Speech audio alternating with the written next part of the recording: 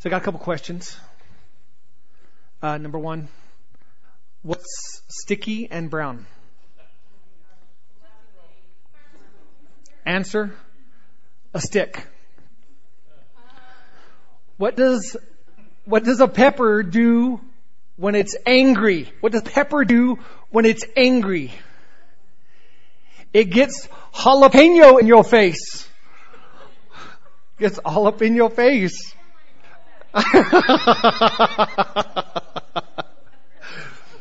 What's a foot long and slippery? A slipper. So Lynn, I did think of you, the queen of puns, as I was preparing these. Well, these were just questions. And sometimes we ask questions and we get answers we don't like. And then other times someone stands up here and you're pretty much a captive audience and they ask questions and then answer the questions and you don't like that either. That's okay. But for real, sometimes we ask questions of the Lord. And sometimes we don't like the answers. Sometimes we don't hear the answers. And flat out, sometimes we do not get answers to those questions.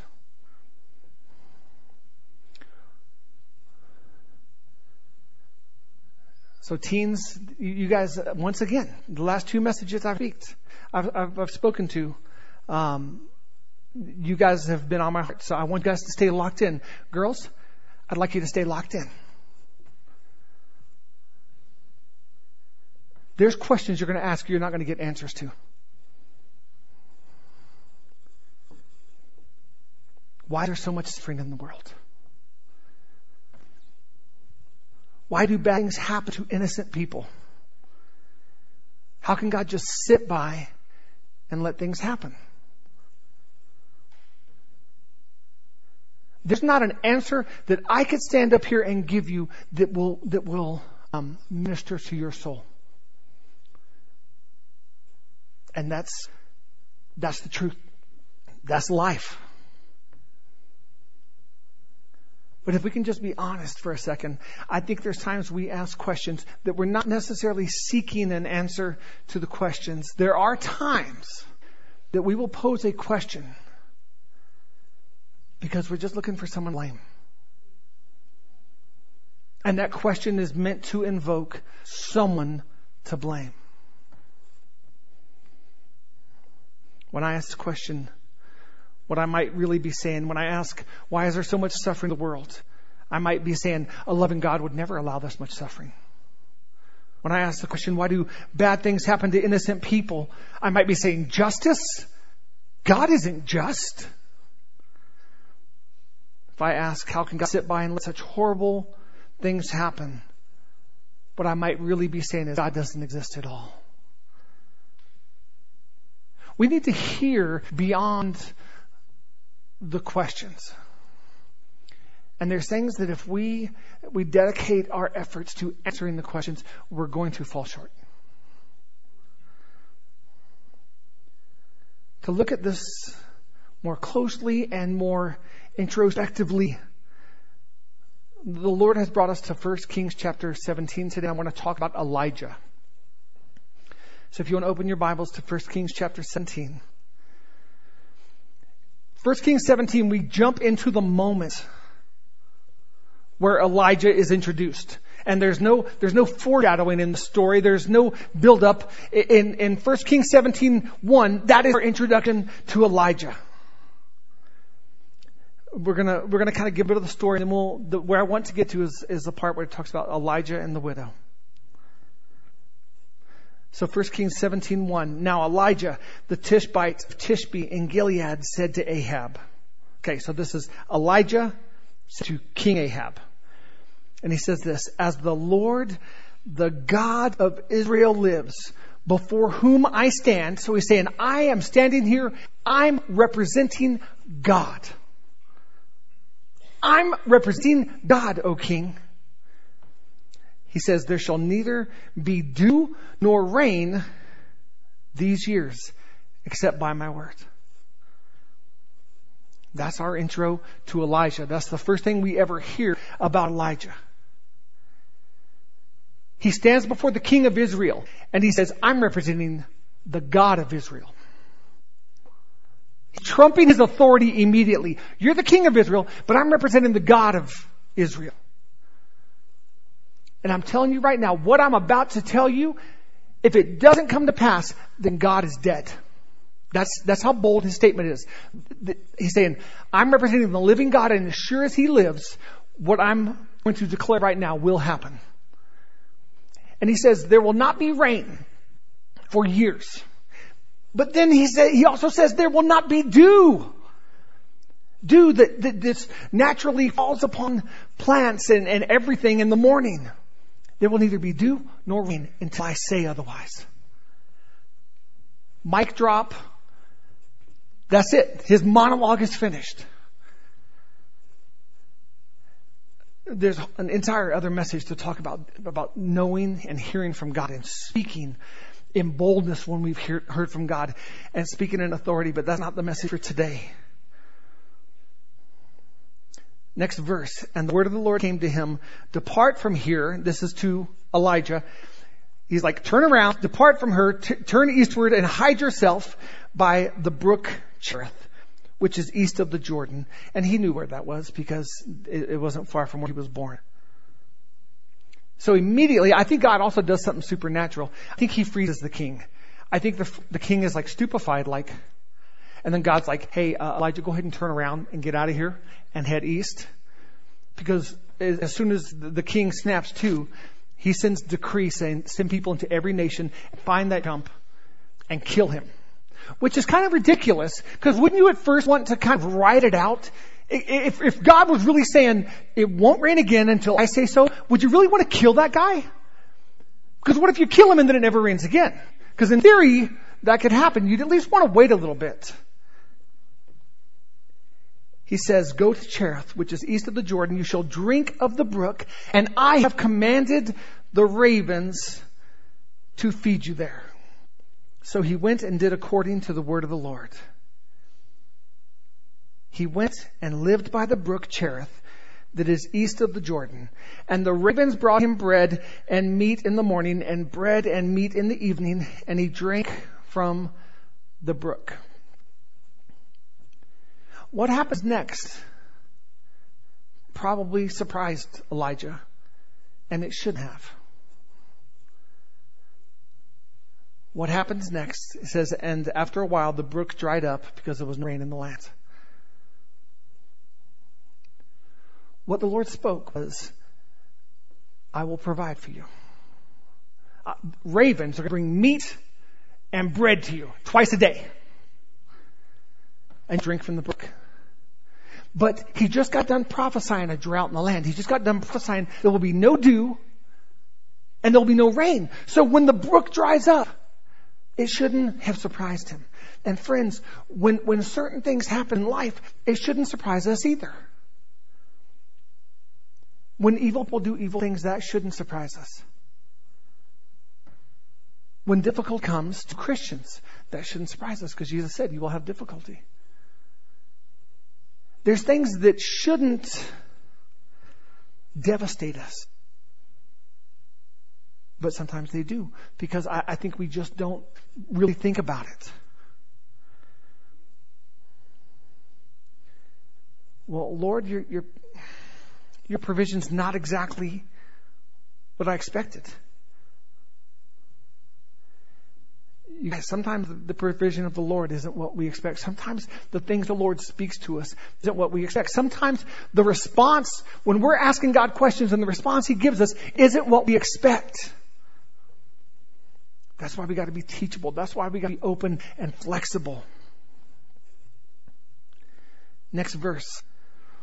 Then, after the brook dried up, the word of the Lord came to him and said, arise, go to Zarephath, which belongs to Sidon, and dwell there. Behold, and God says it again, I have commanded, and this time it's a widow, to feed you. Interesting, right? Same terminology. He says, I've commanded ravens to feed you, and now he's saying, I've commanded a widow to feed you. And the ravens were great. I I mean, as far as we know, he didn't have to do anything. He just had to sit there and wait. Ravens showed up with barbecue and cornbread, and they'd fly off. And that happened like twice a day.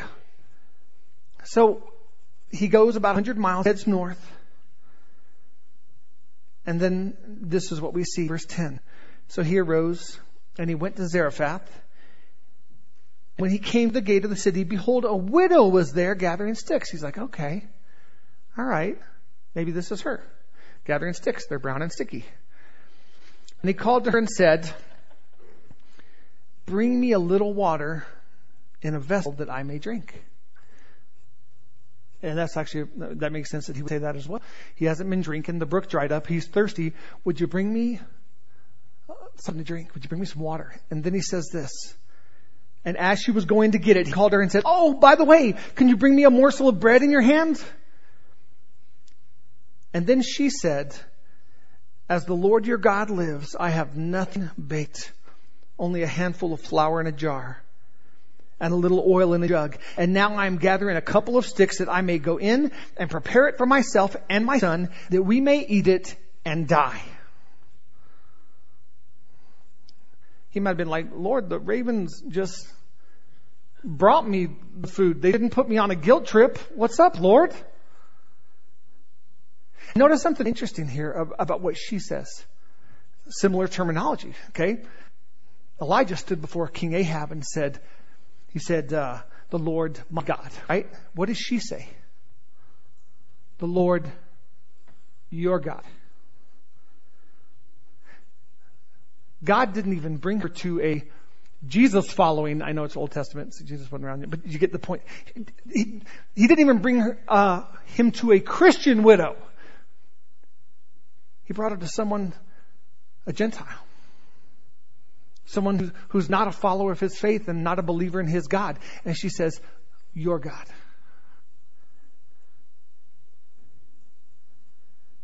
Maybe he didn't expect that. Maybe he expected it's a really warm.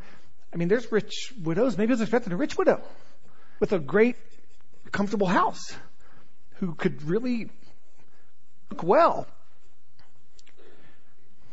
And he gets there and he finds the right widow. And she doesn't know his God. And she's prepared to die. Says, I don't even have enough for you. I have enough for me and my son. We're going to eat it. We're going to die. You guys, we need to realize that our God always has bigger purpose than the things he's called us to. You guys, if we set our eyes on ourselves, which I think it would have been really easy for Elijah to focus on himself right now. Lord, I delivered the word you said, and I knew the consequences, Lord. I knew the consequences. I knew after bringing that word to King Ahab, I'd be running. I know who Ahab is. He's evil. He's ungodly. He's a worshiper of demons. He and his wife. I know who they are.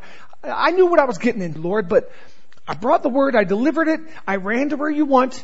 Thank you, Lord, for sparing my life. You're awesome, God. I went to the place you told me to go. Thank you, Lord. You provided supernaturally ravens.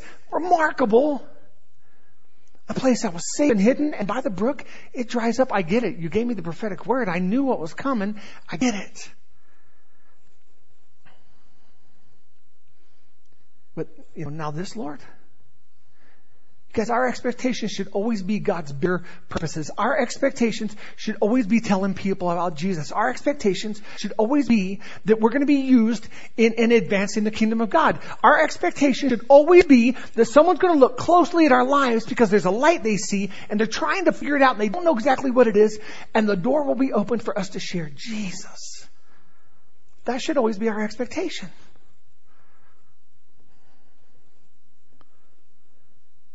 So the story has been set. We're now with Elijah and the widow. And in verse 13, we pick it up. And Elijah said to her, do not fear. Go and do as you have said. But first make me a little cake out of what you have and bring it to me. And afterward make something for yourself and your son. For thus says the Lord, the God of Israel. The jar of flour shall not be spent, and the jug of oil shall not be empty, until the day the Lord sends rain upon the earth. He's saying, go do what I said first. Oh, and by the way, here's what the Lord says. You will not run out.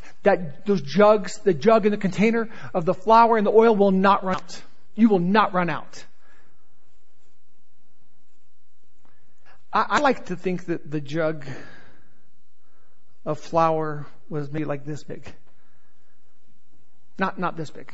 Not whatever Tupperware you have at home that's got like the flour in it and flour and sugar. And okay, I don't like to think of it like that. I like to think of it like this.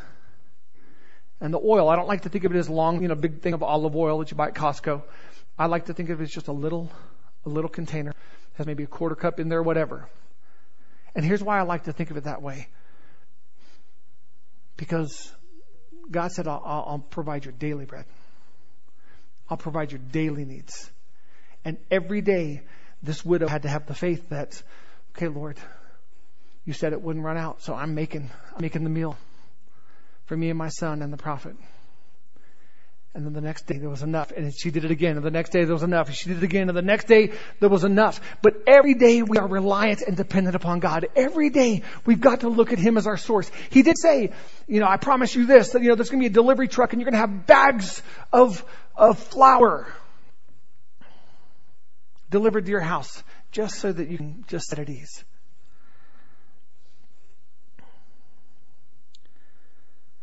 Verse 17. After this, the son of the woman, the mistress of the house, became ill. The son became ill. So after this. So we know that the son, so just a little foreshadowing, the son's about to die. But we know he didn't die of hunger. I need to make this perfectly clear. He did not die of hunger. Because after this, so after a while, their needs had been met. And all of a sudden he becomes ill and he becomes sick. And his illness was so severe that he died. There was no breath left in him. And she said to Elijah, and notice here what she says and the question she asked. What have you against me, O man of God? You have come to me to bring my sin to remembrance and to cause the death of my son. What have I done to you? Why have you done this to me? You guys, the widow's not looking for an answer. She's looking for someone to blame. And you guys, we shouldn't be surprised when hurting people hurt. It should not catch us by surprise when someone who's hurting hurts.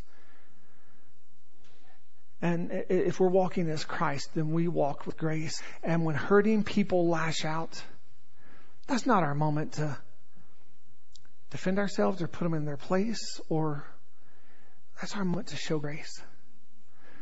That's our moment to go before the Lord in prayer, to lift them up.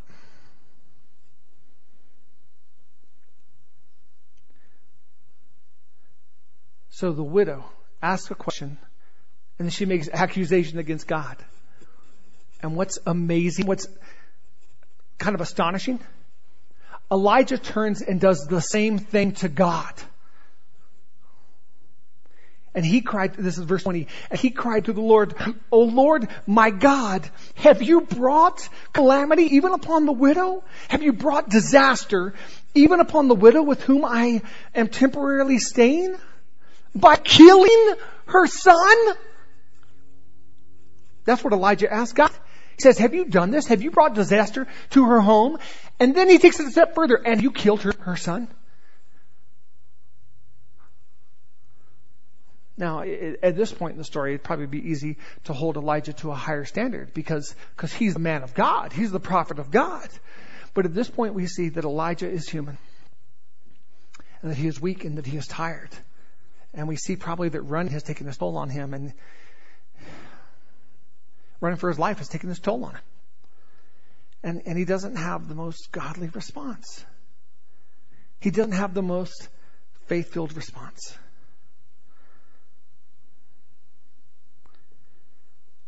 Elijah's question was not answered, but his prayer was.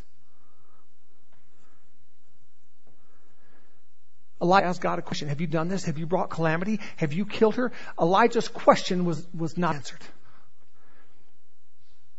But see, Elijah also prayed, Lord, would you heal? Would you bring him back to life? It says, then he stretched himself upon the child 3 times and cried to the Lord, O Lord my God, let this child's life come into him. Lord, let this child's life come into him. Lord, let this child's life come back into him. Verse 22, and the Lord listened to the voice of Elijah, and the life of the child came back into him, and he revived. So here's our thing as Christians, guys. There's times we're going to have those moments of weakness. There's times we're not going to be at our best. There's times that our humanity is what's going to come out when we are squeezed. But also as followers of Jesus Christ, we have to remember to then ask the Lord's power and His grace to be manifested, demonstrated. His question wasn't answered, but his prayer was. Today's message, question or prayer? What if we can't have them both answered? I'm not saying can't. I think there's some questions He answers. I'm just posing something for deep thought, for rumination. Let's ruminate upon that.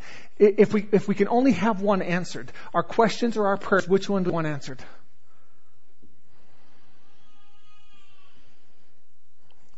That's baby talk for prayers. Which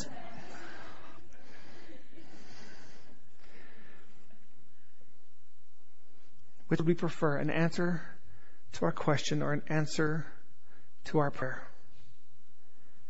If Elijah had waited for his question to be answered, we never would have seen the miracle.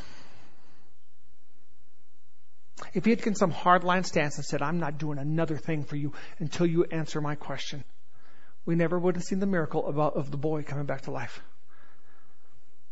How many times do we do that with God? We make this hardline stance. If you're really God, which has to be the most audacious thing we could ever do. If He's really God. Sounds like Job. The story of Job. Job had a great life. And then everything was taken away from Job. And then Job cried out to God and said, I've done nothing. I've examined my life. I've done nothing. I know I'm not being punished. Why did this happen? Why did this happen? His friends came in. They tried, 3 friends tried to come and unpack it for him. And they all had their own opinions. And their opinions they're kind of lousy. And then Job gets angry. And he demands a response from God. I don't get it. I don't get it. He demands a response from God. And we see that in Job 31:35. He says, oh, that I had one to hear me. Here is my signature. He's like, okay, we're signing these court documents. Here's my signature. Let the Almighty answer me. Oh, that I had the indictment written by my adversary. And even referring to God as his adversary. Then one of his friends, Elihu, enters the story. Elihu's pretty good. I've kept quiet this whole time because these other 3 jokers are older than me, and I'm showing them respect, letting them speak first. But now I'm speaking up, and he speaks some wisdom. Later on, we're going to see that God Himself is going to rebuke the other 3 friends, but He didn't rebuke Elihu, which is interesting. But at the end of Elihu saying what he has to say, and he has a lot to say, God shows up in a whirlwind and He speaks to Job. He goes, okay, you've demanded a response from me. Okay, here's my response. And we see it in Job 38, 1-5. Then the Lord answered Job out of the whirlwind and said, who is this that darkens counsel by words without knowledge? Dressed for action like a man. I will question you. And you, Job, will make it known to me. Where were you when I laid the foundation of the earth? Tell me if you have understand. Tell me if you know it so well. How determined its measurements? Surely you know. Or who stretched the line upon it?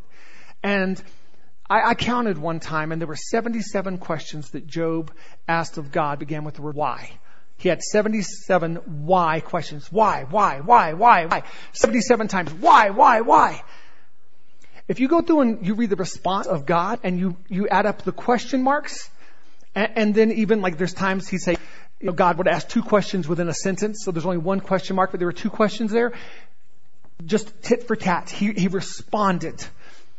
He counterpointed, point and counterpoint. And he said, oh, did you do this? Oh, did you do this? Where were you when this happened? Oh, did you do this? And God asks him a bunch of questions that Job could never answer and never answer adequately. And God mentions 2 remarkable creatures, the behemoth and the Leviathan. Not evil creatures, but certainly dangerous, unsafe creatures, huge creatures. And then God, mic drops.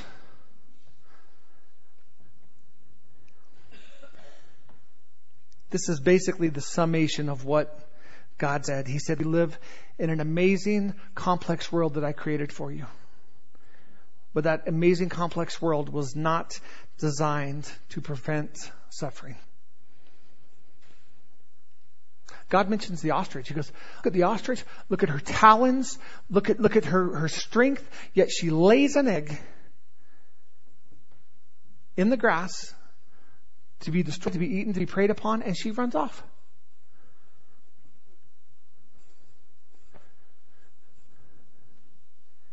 That's God's response. And I created that animal and with those instincts to do that. And you're going to ask me why? You're going to ask me to justify myself to you?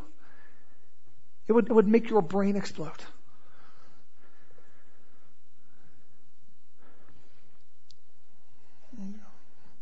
So what would we prefer, guys?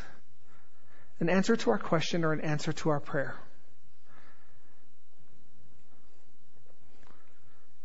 In the last chapter of Job, chapter 42, Job has a change of heart regarding his questioning of God. He repents and he changes his mind about God owing him an explanation.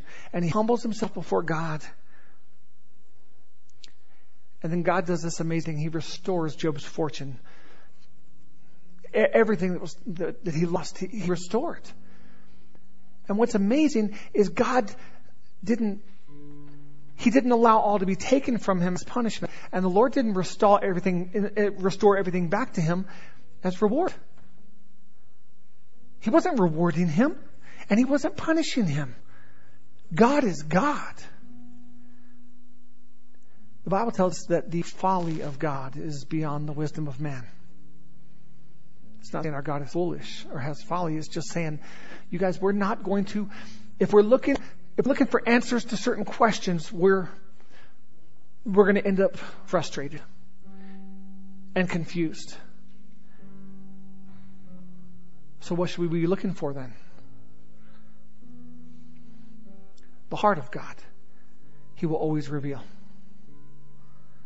The heart of God, He will always reveal to us. He will always unpack it. He'll say, I've got all day for you. Sit down. Let me show you how much I love you. Always.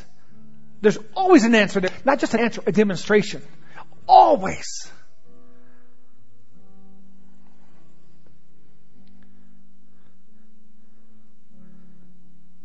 God blessed Job.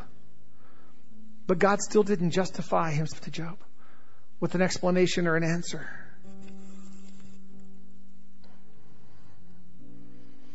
Answers to prayer bring life and revelation of God's love. Answers to prayer bring life and revelation of God's love. Answers to questions brings knowledge. Which do we want more, guys? Yes, we don't have to wonder about God's motives. His motive is love. His motive is love. And we don't have to worry about His motivation. His motivation is you. His motivation is me.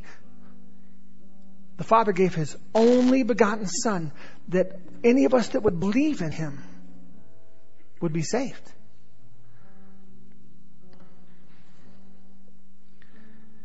Because God takes the initiative in this relationship.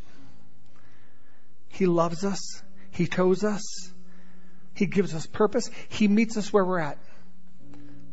This is the honest truth. Doesn't matter what kind of mess we're in right now. Doesn't matter what kind of mess our life is in. He meets us where we were at. God sent His Son to us in our mess.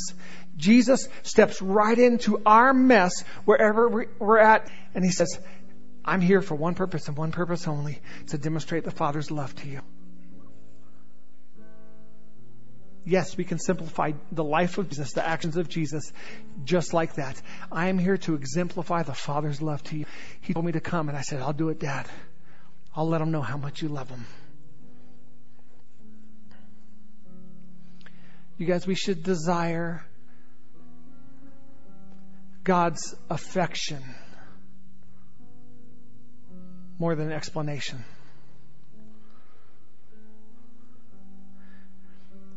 See, when we have God's affection, when we grab a hold of it and we believe God's affection, it brings us a peace. And I'm here to tell you there's certain questions that even if I give you the best answer I could, it would not bring you peace. But God's affection does bring us peace. Always. His love brings us peace. Even if God Himself were to give you an answer, it might not give you peace. God's ways, He sees the big picture. He put the universe into motion, and He's always got a bigger purpose in mind. And the response that He could just give, if we would accept it, is this. Good question. Good question. Will you just trust me? Will you just trust me?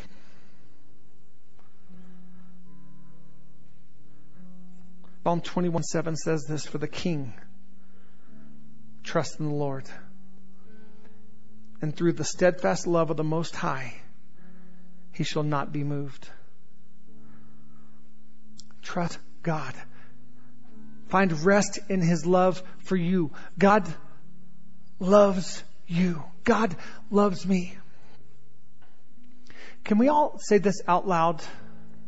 God loves me. Can we piece those together? God loves me. For real. Can we say it again? God loves me.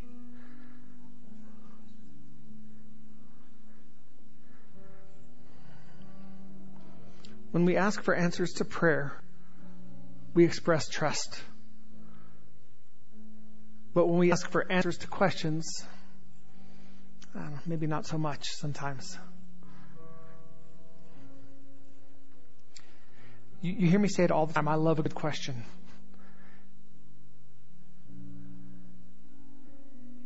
But maybe if we're not getting an answer to the things we're asking, we need to phrase that question we're asking God. Maybe we're asking a question that He's like, I'm just not going to answer them. Rephrase it. Or maybe re-heart it, rethink it. Maybe express it in a different way. Or maybe there's certain questions, guys, honestly, you're not going to get an answer from God. Because we're asking the wrong question. We're asking a question that it could be that we're asking God to justify Himself. Or maybe we're asking God for Z, and He goes, hey man, you know I'm only going to give you B. You know that about me. You're on A, and I'm not going to show you Z. I'm not backing up a truckload of flour to your door. You got this much flour, and you go make the best bread and meal out of that you can make, and tomorrow it'll be full again. But you got to trust me right now. So I'll give you B. You're sitting on A, I'll give you B, and guess what? Tomorrow you'll get C. But I'm not giving you Z. Quit asking for Z, I'm not going to give you Z. You wouldn't have to trust me if I gave you Z. Does this make sense? Does this make sense? But yet we get frustrated at God, and then people, badmouth God, and then they share those frustrations. And here's the thing. I hope they share those frustrations with us. And I hope that in their hurt, we're the ones that happen to be there when they express that they are hurting, they are angry, and why has God done this to me? I hope we're the ones that are there. And I hope we're the ones that are there to demonstrate grace and love and remind them of the things we do know. God loves you. I'm sorry, I don't have an answer. I'm sorry, I don't have an answer. And if I did, it wouldn't take away your pain. But I know who will. I know. The living God by whom I represent right now, living God, my living God, by whom I'm speaking, by His authority, I'm telling you right now, He will heal your heart if you'll look to Him. You guys, as His church, none of us got to be Superman. And times, man, we're used mightily by the Lord and we're proclaiming God and we're doing what He says. But there's still moments that we just get exhausted by life. And we can do that. But we just have to remember, if there's a season we're in where we're questioning God, we can't stop praying and asking God to be revealed in love and power.